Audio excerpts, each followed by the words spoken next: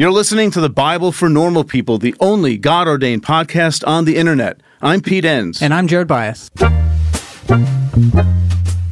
Welcome, everyone, to this episode of the Bible for Normal People, and our topic today is reading the Bible in times of crisis. And we wanted to just make mention here at the front, we do talk about loss of children in the Bible and in the early church, just to be sensitive to anyone as far as what you're going to be hearing. And we're talking with Assistant Professor of Religious Studies at Yale University, Maria Doerfler.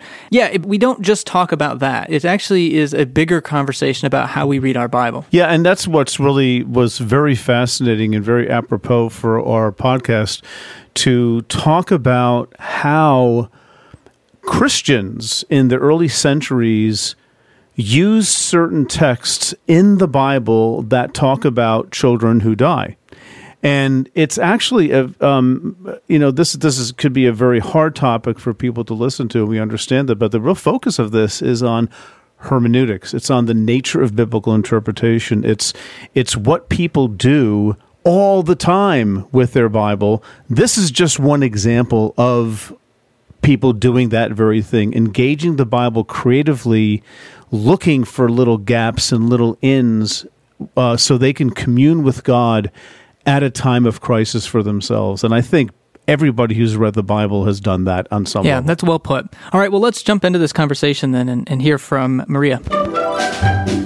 Every child who passes is, in a sense, being offered up by the parents to God, not because the parents, ideally, of course, have a hand in the killing of the child, but because the parents must, on some level, assent to this bereavement and must continue to put their faith in the divine, regardless.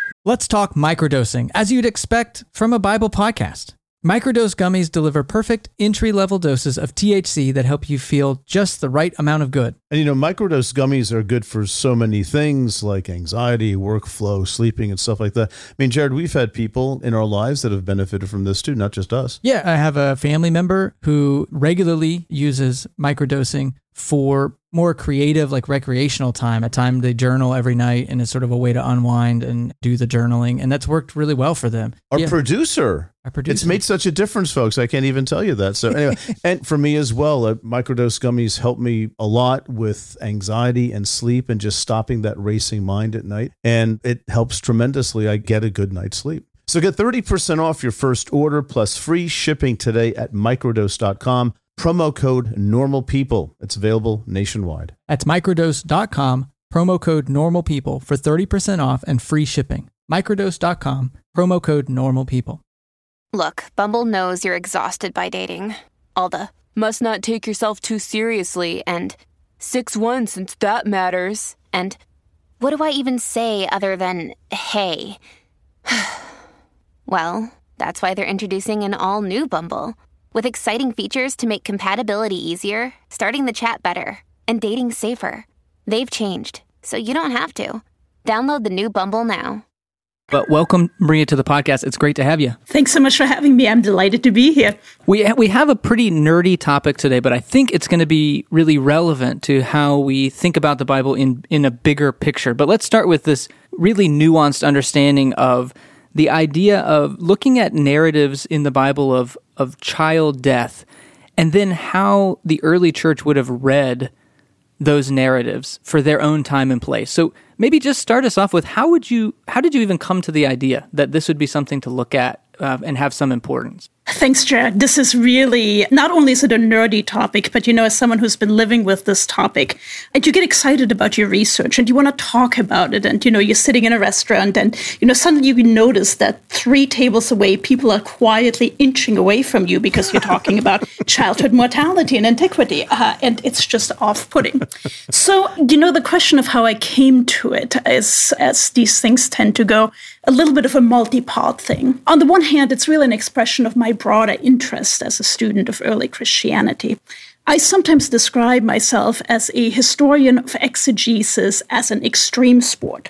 Now, what I mean by that is that I'm really interested in how individuals and how communities read their authoritative texts, regardless of what those texts are. Sometimes they're law, sometimes they're philosophy, a lot of times they're scripture, and particularly how they read those texts in times of crisis. So these crises can be communal or they can be extremely personal. And now when it comes to the death of children, this project obviously falls a little bit more into the personal end of that category. But I don't want to understate how important children in antiquity, as indeed today, also were for communities. The death of a child has this ripple effect through the community. For example, I was just recently looking at one funerary hymn that comes to us from the 8th century, and it describes the death of a child as just the removal of that central peg of a tent that is being pulled out and everything around it collapses.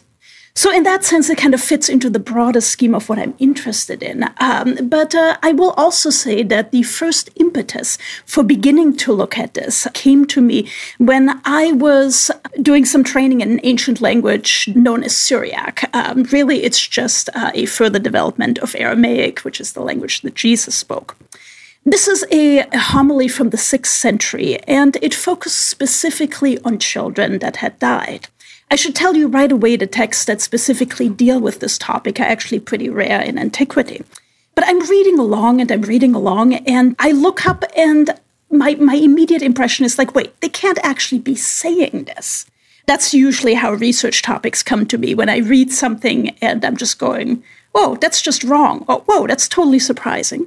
So in this particular instance, I had always thought about death of children in late antiquity as something that was pretty well dealt with by the time that Augustine, big, important 5th century North African dude, came around, who says that, to address the potential of what happens to children after death, you simply need to baptize them as early as possible.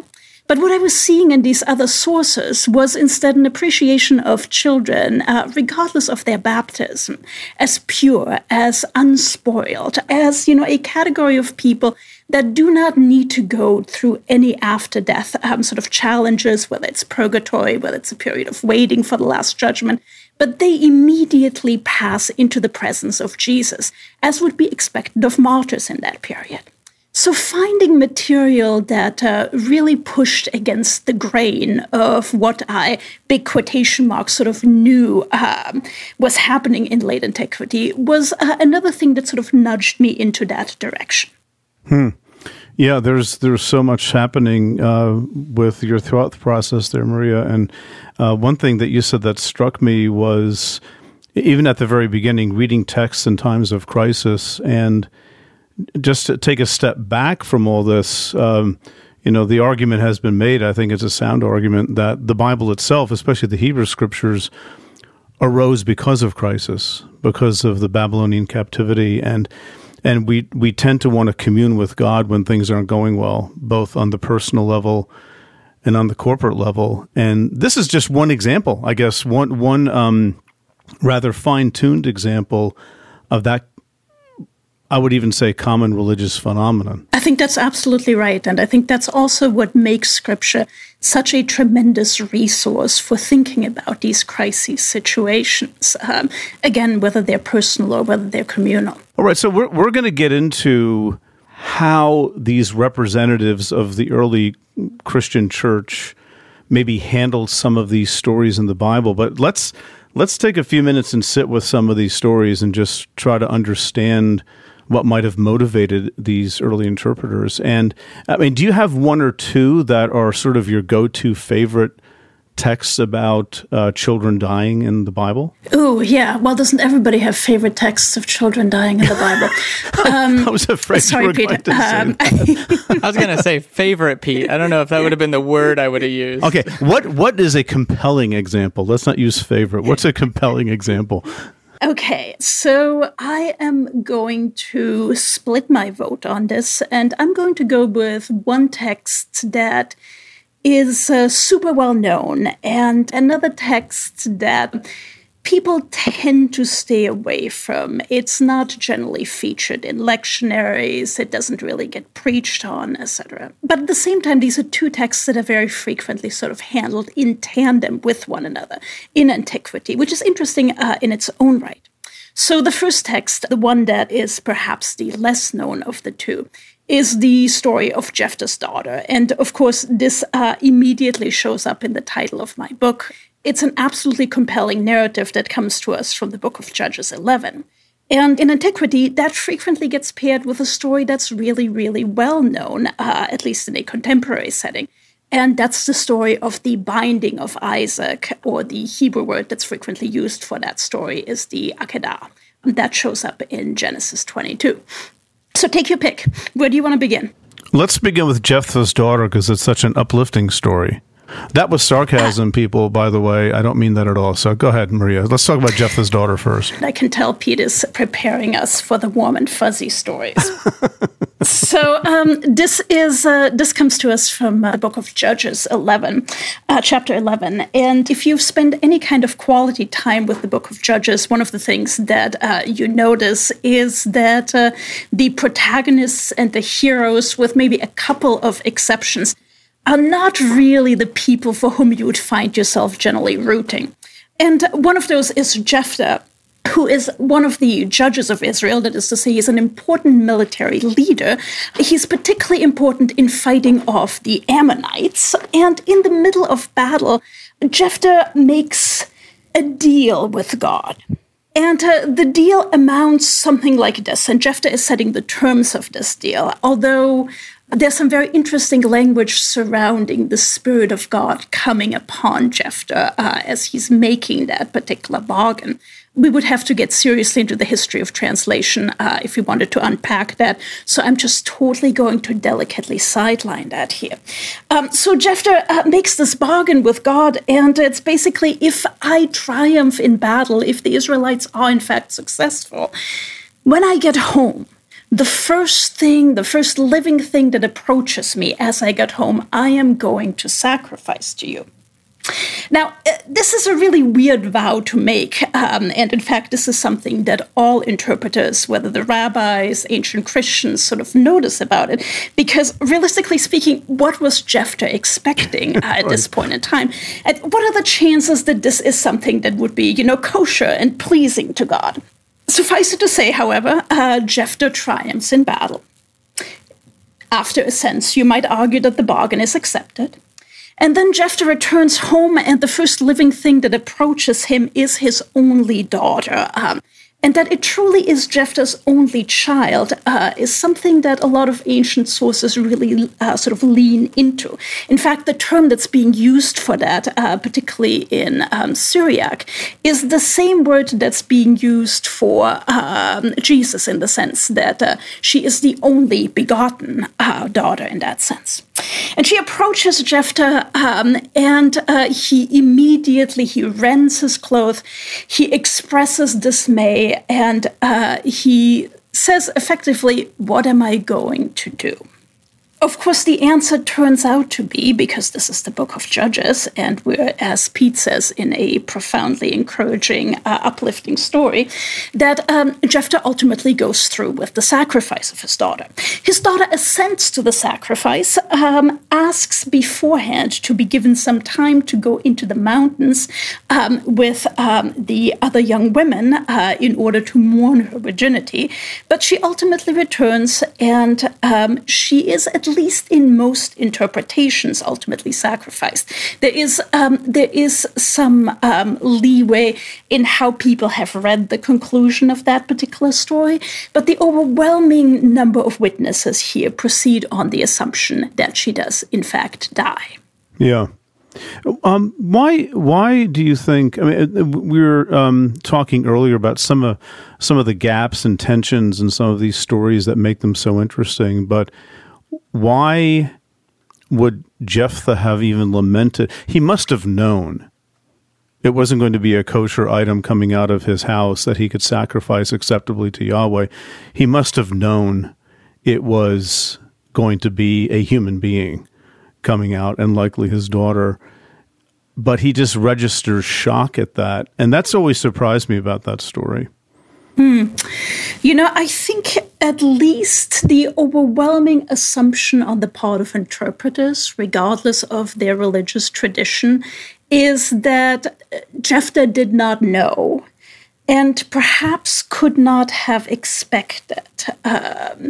In fact, in the rabbinic tradition, there is frequently the assumption that what makes this vow particularly offensive is that, Jephthah was expecting that a dog would be coming to meet him in this particular setting.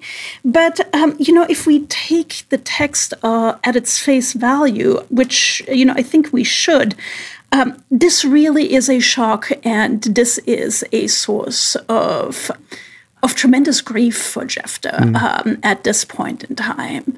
And it is something that later interpreters read with absolute horror, and particularly in the Christian tradition, by and large, actually, I should say both in the Christian and the Jewish tradition, by and large, with a great deal of condemnation for Jephthah. Mm-hmm. So, in some ways, though, that whether it's a surprise and is unexpected or not, for me, it seems to also that the answer to that also hinges whether I would view him as a sympathetic figure or not. In some ways, there is this passivity to it where this is happening to him rather than him being the agent who basically made a deal to sacrifice his daughter to win a war.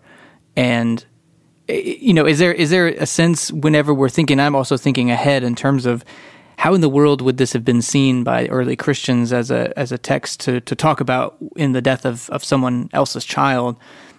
I wonder if that plays into it at all. Yeah, it's, of course, early Christian interpreters in particular, and in fact, Christian interpreters of any era, have that additional difficulty that Jephthah is someone who features in the Epistle to the Hebrews, in the so-called Hall of Faith, where you have the beautiful recitation of by faith, Abraham, when called to go to a place, etc., etc. And there shows up Abraham and Isaac and Jacob, and in due course there shows up Jephthah. And in that sense, it very much looks like the author of Hebrews is placing a stamp of approval upon Jephthah's actions in this particular setting. So this is a constrained and for ancient authors who, by and large, read the Bible holistically, and I don't mean to say that they read it naively, they're very much aware that different books they do the text critical thing exceedingly well, but there nevertheless is an assumption that the text is animated by the same Holy Spirit and that every part of it can indeed be made useful for understanding every other part. So in that sense, Hebrews 11 places a certain constraint on Christian responses thereto. And there's very few authors who are actually prepared to just come out and say, well, once Jephthah saw his daughter approaching, he really should have just relented and tried to figure out another way in order to absolve himself of that particular vow. That's by and large not the actual Christian storyline with this. There are many Christian authors who see this as a warning, a cautionary tale about how you should not make rash vows, because guess what might happen to you if you make a rash vow along those lines. And then there are a few who particularly focus their condemnation not upon the vow so much, but precisely on that emotional response, Jared, that you called out, that in some ways makes Jephthah seem sympathetic to us. But on the other hand, if you contrast that with the response of Abraham to being instructed to kill Isaac, his son, his only son, his beloved son, not, of course, his only son was Sarah, but to quote the text here for you, Abraham shows no emotional response to this. From this, some ancient authors assumed that if Jephthah too had appropriately constrained his emotions here, Jephthah too, God too would have ultimately not made Jephthah go through with his sacrifice, but because there was no concomitant trust in God, etc., etc. So it's a complicated text with which a lot of early Christian writers wrestle, even quite aside from the question of the death of children. That being said, in a number of places, it shows up, and precisely, I think, because of its pairing with the story of the binding of Isaac. Because so many ancient authors recognize a similar narrative in the two stories. It shows up frequently when it comes to the death of children, or for that matter, the sacrifice of children in other ways. For example, one very famous 4th century author is writing about how his mother, heavy quotation marks, sacrificed him to a monastic, to a clerical vocation, and describes the sacrifice his mother made in this instance as akin to the sacrifice of Abraham, akin to the sacrifice of Jephthah. Probably the major locus for thinking about how Jephthah and Jephthah's grief can ultimately become an occasion for thinking about parental grief more generally is in the context of a long and very beautiful, although of course in many regards very troubling, interpretation of the story that comes to us from a 6th century verse homily.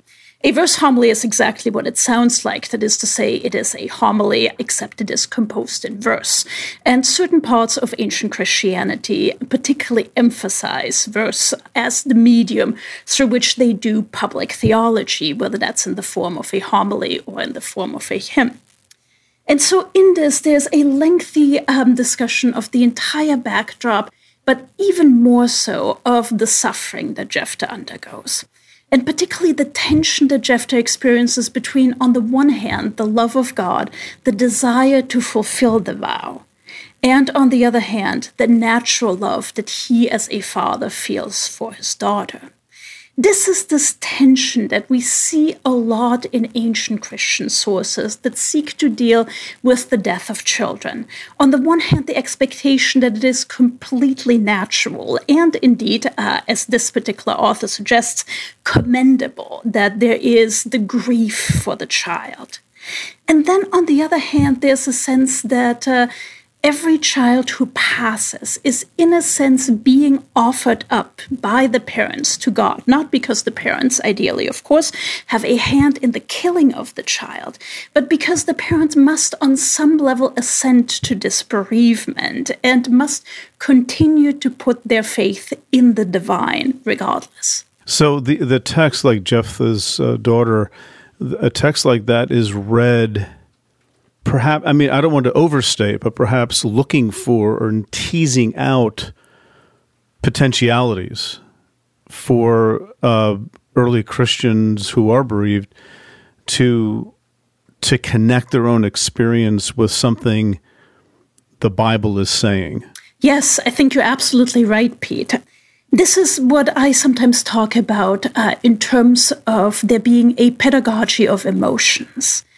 In other words, Scripture provides starting points for homilists, for people who write hymns, for people who write letters of consolation, to begin to think about both what makes for a desirable emotional landscape in a Christian, of course, something with which, we see engagement from the earliest epistles onward. And these stories provide a place where, simply by being part of a community that worships together, Christians can be taught by emulation and by participation in these stories how to approach their own emotions. Mm-hmm. There's a whole variety of different kinds of emotional pedagogies to different ends. Some of them are very harsh. Some of them, and particularly the more elite material, the more philosophically inclined material, where we see particularly strong influences from the philosophical school of the Stoics, is very emphatic on not showing grief and at all points acquainting oneself with the extreme ephemerality of life. Mm-hmm. But overwhelmingly, those emotional pedagogies seek to combine the thread of that with the recognition that grief is natural and grief is something that ought to take place within the context of the Christian community. It is a joint exercise. A calling is a powerful thing. It's a very strong belief that there is something bigger for you. It's about who you are and where you're going in life. You may be in college, you may be halfway through a career, but you want something different. There's a place for you at Union Presbyterian Seminary, where students are prepared for a call to ministry. At Union, you will find a diverse community. You'll find students from different denominations and professors who will listen to you and challenge you. You'll find people who help you find your own path. You'll find a school where financial realities matter. Union offers generous financial aid, and it meets you where you are with 3 different platforms for learning: residential, online, and hybrid. You'll find a world-class faculty who will invest in you, a community long after you graduate that supports you and equips you for service and for leadership. Safwat Marzouk, who has been on the podcast here on the Bible for Normal People, is a faculty at Union Presbyterian Seminary and is slated to write one of our upcoming commentaries. It's no secret, if you're a listener of the podcast, how much P and I have relied on our seminary education and how much that has shaped our view of the world and all of our work here at the Bible for Normal People. It's your call. Respond with Union Presbyterian Seminary. To learn more, go to upsem.edu or email admissions@upsem.edu. Did you know Fast Growing Trees is the biggest online nursery in the U.S. with more than 10,000 different kinds of plants and over 2 million happy customers in the U.S.? They have everything you could possibly want, like fruit trees, palm trees, evergreens, houseplants, and so much more. Whatever you're interested in, they have it for you. Find the perfect fit for your climate and space. Fast Growing Trees makes it easy to order online, and your plants are shipped directly to your door in 1 to 2 days. And along with their 30-day Alive and Thrive guarantee, they offer free plant consultation forever. I was worried about talking about fast-growing trees on here because I'm not a green thumb, but then I realized that probably makes me the perfect candidate to be able to talk about this. I loved the website. It was so easy. It was searchable by region. And then the experts who are there to help you make the decisions lowers the anxiety around something I don't typically know a lot about, but it was a really good experience. This spring, they have the best deals online, up to half off on selected plants and other deals. And listeners to our show get an additional 15% off their first purchase when using the code NORMALPEOPLE at checkout. That's an additional 15% off at fastgrowingtrees.com using the code NORMALPEOPLE at checkout. Fastgrowingtrees.com, code NORMALPEOPLE. Offer is valid for a limited time. Terms and conditions may apply. So I wanted to maybe talk a little bit more about, you used the phrase emotional pedagogy, which may be new for some people, but in my mind, I can't separate it from the idea that there was an understanding that we needed to grieve these things. The Bible doesn't explicitly say, it's not a psychology textbook. It's not saying, here are the 5 levels of grief and 5 stages of grief and that sort of thing. But on some almost extra biblical level, we understand the need to grieve. And so when we look then at the Bible, we map that intuition or that understanding communally onto the text, and we bring it into that process. Is that Am I overstating that? How would you maybe in your own words talk about this emotional pedagogy? No, Jed, I don't think you're overstating this at all. I think that's a very helpful way of thinking about it.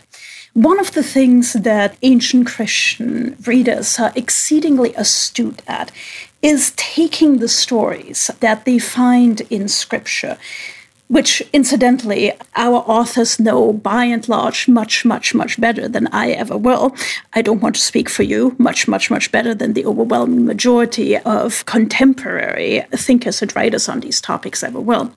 But they take the story seriously to the point where they recognize the silences.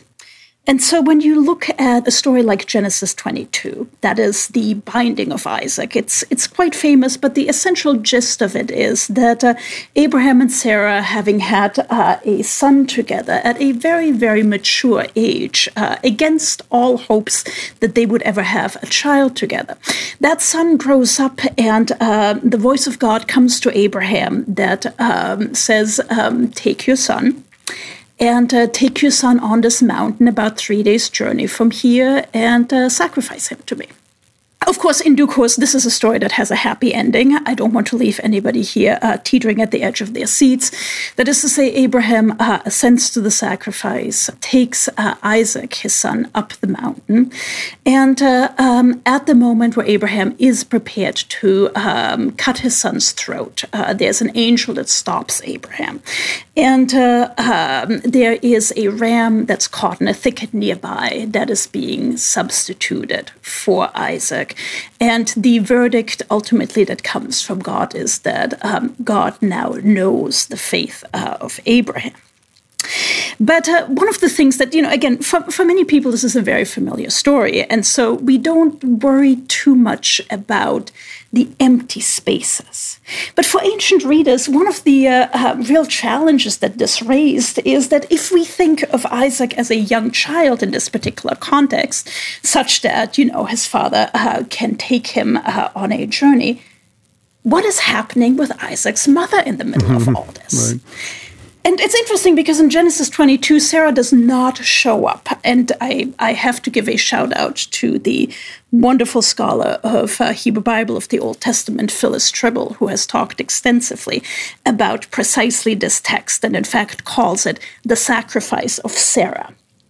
But so ancient writers would look at this text and just go, wait, how can Abraham get away with this? That there's a loving mother and he's just absconding with the child for nefarious purposes.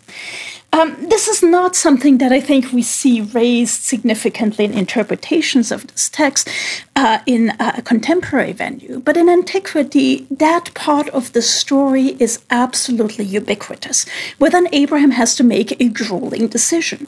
Do I tell my wife? Do I tell the mother of this child what has been asked of me? If I'm not going to tell her, why not? And how am I going to sneak the child away? And Sarah actually shows up in a lot of these narratives, a lot of interpretations of Genesis 22. Sometimes she's actually written into the story. Sometimes she appears as sort of this figment of Abraham's imagination. But in all these places, Sarah is there to express the grief and the horror that one would expect a parent to feel when instructed by God to go and take a child and kill that child as a sacrifice for that God. So in these places, by noticing these silences, by thinking about how a character, a real character, would have responded, the writers are not reading into the text, but creating a text that is evocative for the audience and that for the community is a way of giving voice to the challenges that the community is experiencing, both in grappling with the text and in their own lives. So Sarah is, maybe to put it another way, and tell me if this is fair or not, Sarah is carrying the emotional burden of that story where Abraham is not, and that is the means by which people who have lost children can maybe connect with that story on a deep level. I think that's right. And of course, one of the reasons perhaps for us to begin with the story of Jephthah is because there we see a grieving, and in many interpretations, a deeply grieving father. Many of these stories parcel grief out as something that is proper to women. And that's, of course, a gendered approach to emotions that's significant in antiquity in many regards. This is part of the heritage of antiquity that we're preserving in many families today as well. But Sarah becomes a voice for parents. And there's some truly beautiful ancient expositions of this. In one instance, when Abraham returns from the mountain and Sarah receives her son back, because the general assumption is that Sarah has intuited that something horrible is in the process of happening. And when Sarah sees her son again, her response is, from this day forward, you will be known as Sarah's son. You will be known as the child of the pyre. And there is the assumption, the statement that, in fact, God has honored Abraham's faithfulness, but has also honored Sarah's love and care for her child, and as a result has returned that child to her. Now, in Christian discourses, of course, the possibility of receiving one's child back, even when that child has passed away, is something that is frequently sort of moved into the realm of resurrection discourses. But here we're really seeing that sort of logic of loss and the celebration of return acted out with biblical character. Mm-hmm. Well, okay, I would be very upset with myself if I didn't ask you to talk about this other example that my students ask about all the time, and that's Job and the loss of his children and his response to that. So maybe can you unpack that story a little bit and then get into how maybe that story was appropriated by grieving parents? Thanks, Pete. I'm so happy your students are asking you about this. Just this past semester, I was reading a significant part of the book of Job with my students, and a lot of my students just sort of glossed right over this. So Job, of course, has famously entered common parlance as this example of patient enduring of suffering. Job, as you know, sort of becomes the central focus of a wager between God and a figure that is in the Hebrew Hasatan, that is to say, the adversary. I'm going to totally leave that to you to unpack the connections between that figure and the figure of Satan as he becomes known in Christian discourse. I'm going to pass right by that. Thank you. Anytime. Just say that ultimately God is bragging on Job. Have you seen my servant Job? He is awesome. And Hasatan says, well, sure, yes. I mean, you're inundating him with riches. You've given him everything he could possibly want. God returns and says, well, you can test him. And what then follows is a series of trials that begin with the removal of Job's possession, his herds, the animals he has, the servants or slaves that he owns. It ultimately culminates in Job being stricken with boils head to toe. But in between there sits an element that in the Hebrew Scriptures, the Old Testament, actually gets passed over very rapidly, but that for a lot of interpreters really becomes the crux of understanding Job's suffering, as well as Job's effort to ultimately get a hearing with God. Because, as those of you who are familiar with the book know, Job never accedes to having done anything to merit the punishments that he is receiving. So that piece in the center of all this is that Job's 10 children, who were in the habit of dining with one another, they're very loving kids, they are killed as they're gathering at the home of the eldest son. The roof caves in and they are crushed under the building there. Families have a lot going on. Let Ollie help manage the mental load with new cognitive help supplements for everyone 4 and up, like delicious Lolly Focus Pops or Lolly Mellow Pops for kids. And for parents, try 3 new Brainy Chews to help you focus, chill out, or get energized. Find these cognitive health buddies for the whole fam at ollie.com. That's OLLY.com. These statements have not been evaluated by the Food and Drug Administration. This product is not intended to diagnose, treat, cure, or prevent any disease.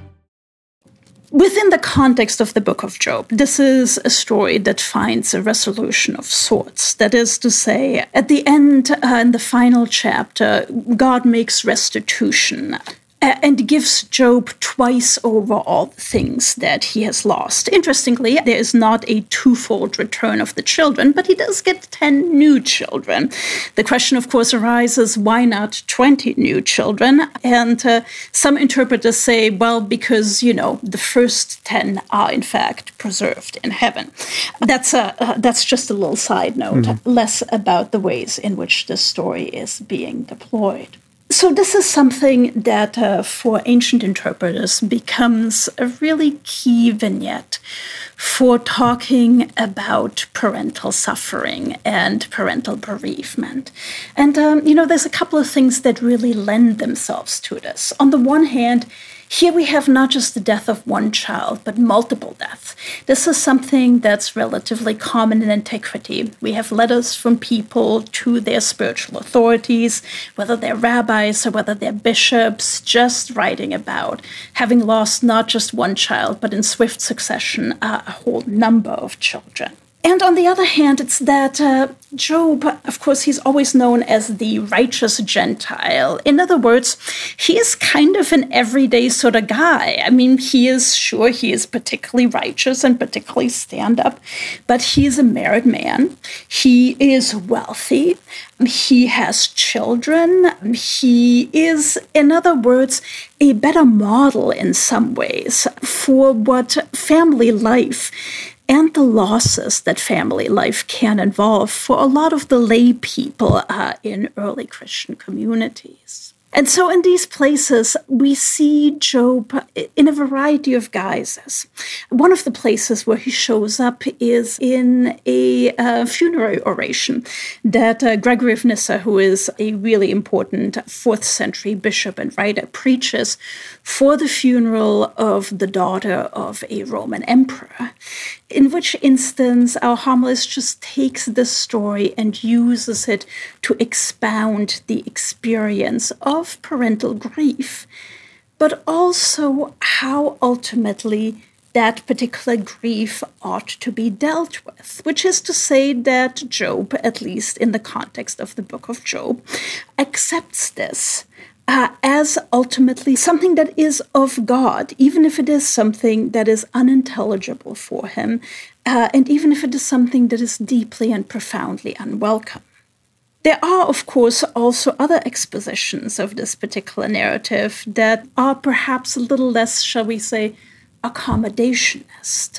I'm always particularly struck by a Greek homily that talks about Job not only as being struck down in mourning for his children, but in fact has Job go to the house that has collapsed and with his own 2 hands begin digging in the dirt.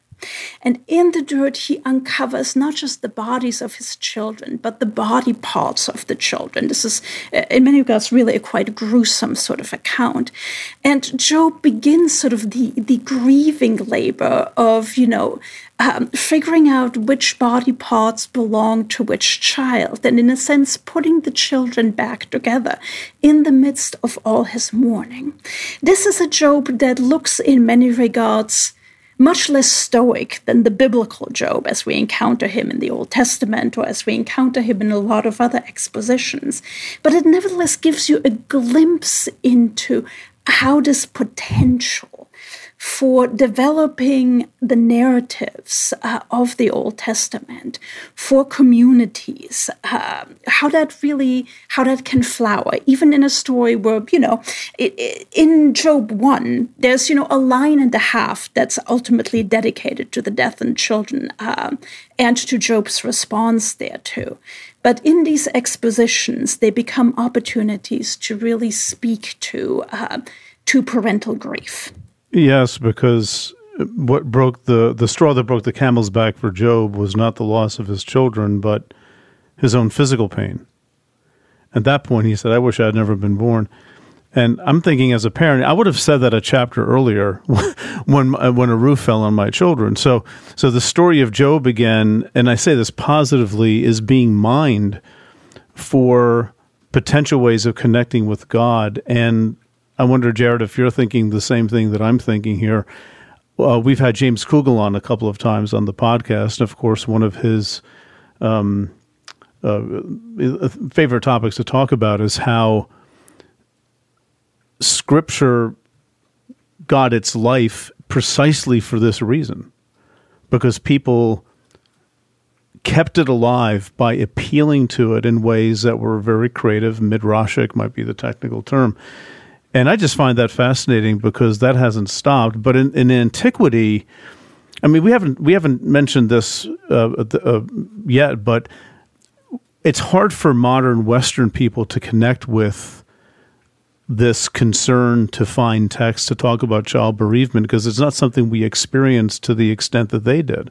Yeah, so obviously the connection with the work that James Kugel does is absolutely right. And this is Midrash, and it's happening in Christian communities as much as it is happening in Jewish communities, sometimes to the same effect, sometimes in very different ways.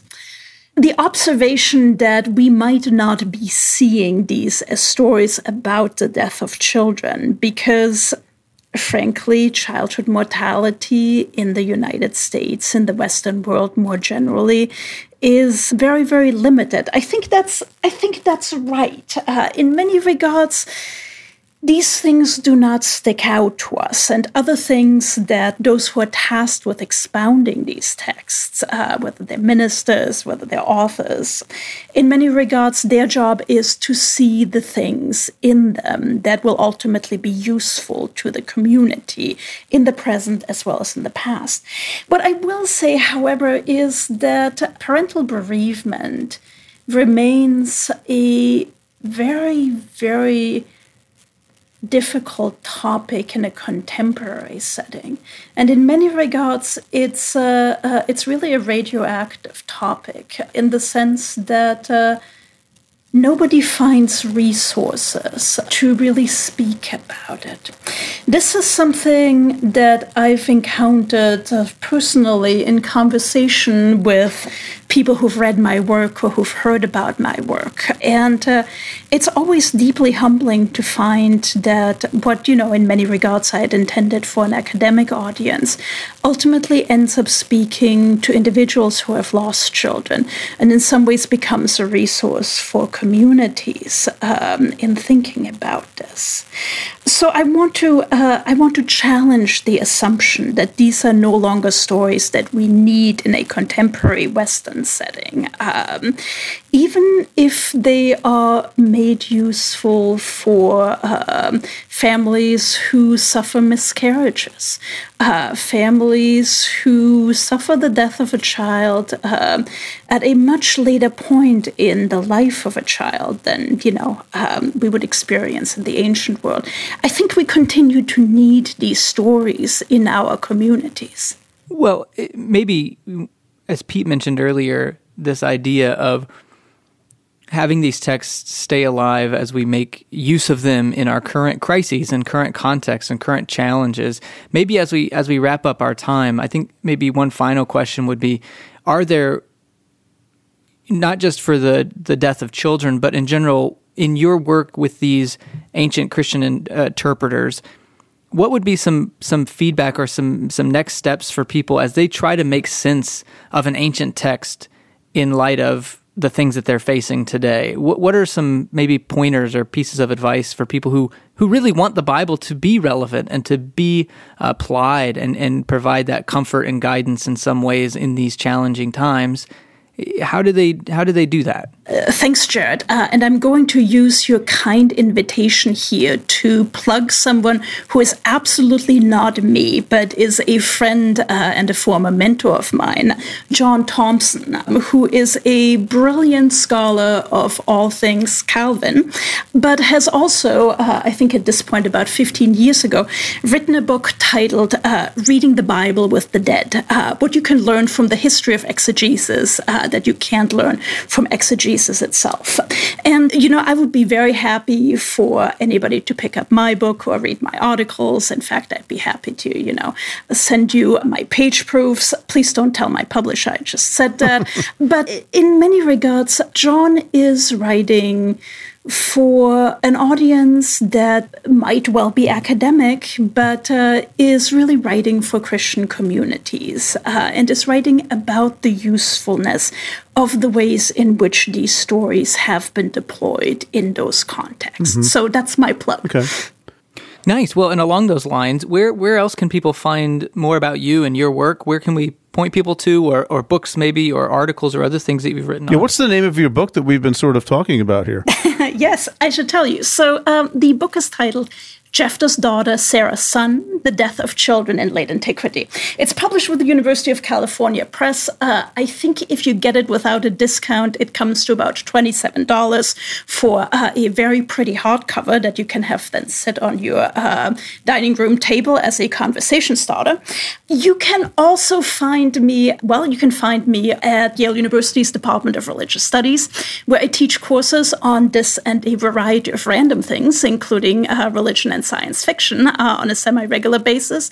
You can find me on Twitter, where it's at last name, first name, and I would, and you can, of course, always reach out to me by email. My contact info is on my department website. I would be delighted to hear from you. Excellent. We always appreciate that kind of invitation and appreciate your graciousness. So thanks so much for just enlightening us with something that would have never crossed my mind to think about. And yet it has so many relevant, I think, applications beyond just this particular challenge, but just in how we read our Bibles. So thank you so much. Thank you. Thanks so much, Jared. Thanks, Pete. This has been a pleasure. Thanks, everyone, for tuning in. I just wanted to mention, if you aren't able to join us on Patreon, where we have all kinds of resources, you can also find more resources on YouTube. So just go to YouTube and search for The Bible for Normal People. You'll get 2 to 5 minute videos that give you some in-depth analysis, a little bit of insight on different biblical texts, and again, help maybe learn a little more about what the Bible is and what we do with it. All right, see you there. We also want to give a shout out to our producers group who support us over on Patreon. They are the reason we're able to keep bringing podcasts and other content to you. So a big thanks to Jordan Wood, Paul Mark, Angela Smith, Rob Buckingham, Kendall Miller, Miles Dance, Lori Volkley, Marlon Wall, Matt Stein, and Kevin Rempel. If you would like to help support the podcast, head over to patreon.com/thebiblefornormalpeople, where for as little as $3 a month, you can receive bonus material, be a part of an online community, get course discounts, and much more. We couldn't do what we do without your support. Thanks as always to our team. Executive producer Megan Kamick, audio engineer Dave Gerhardt, creative director Tessa Stoltz, marketing wizard Reed Lively, transcriber and community champion Stephanie Spade, and web developer Nick Striegel. Thanks for listening.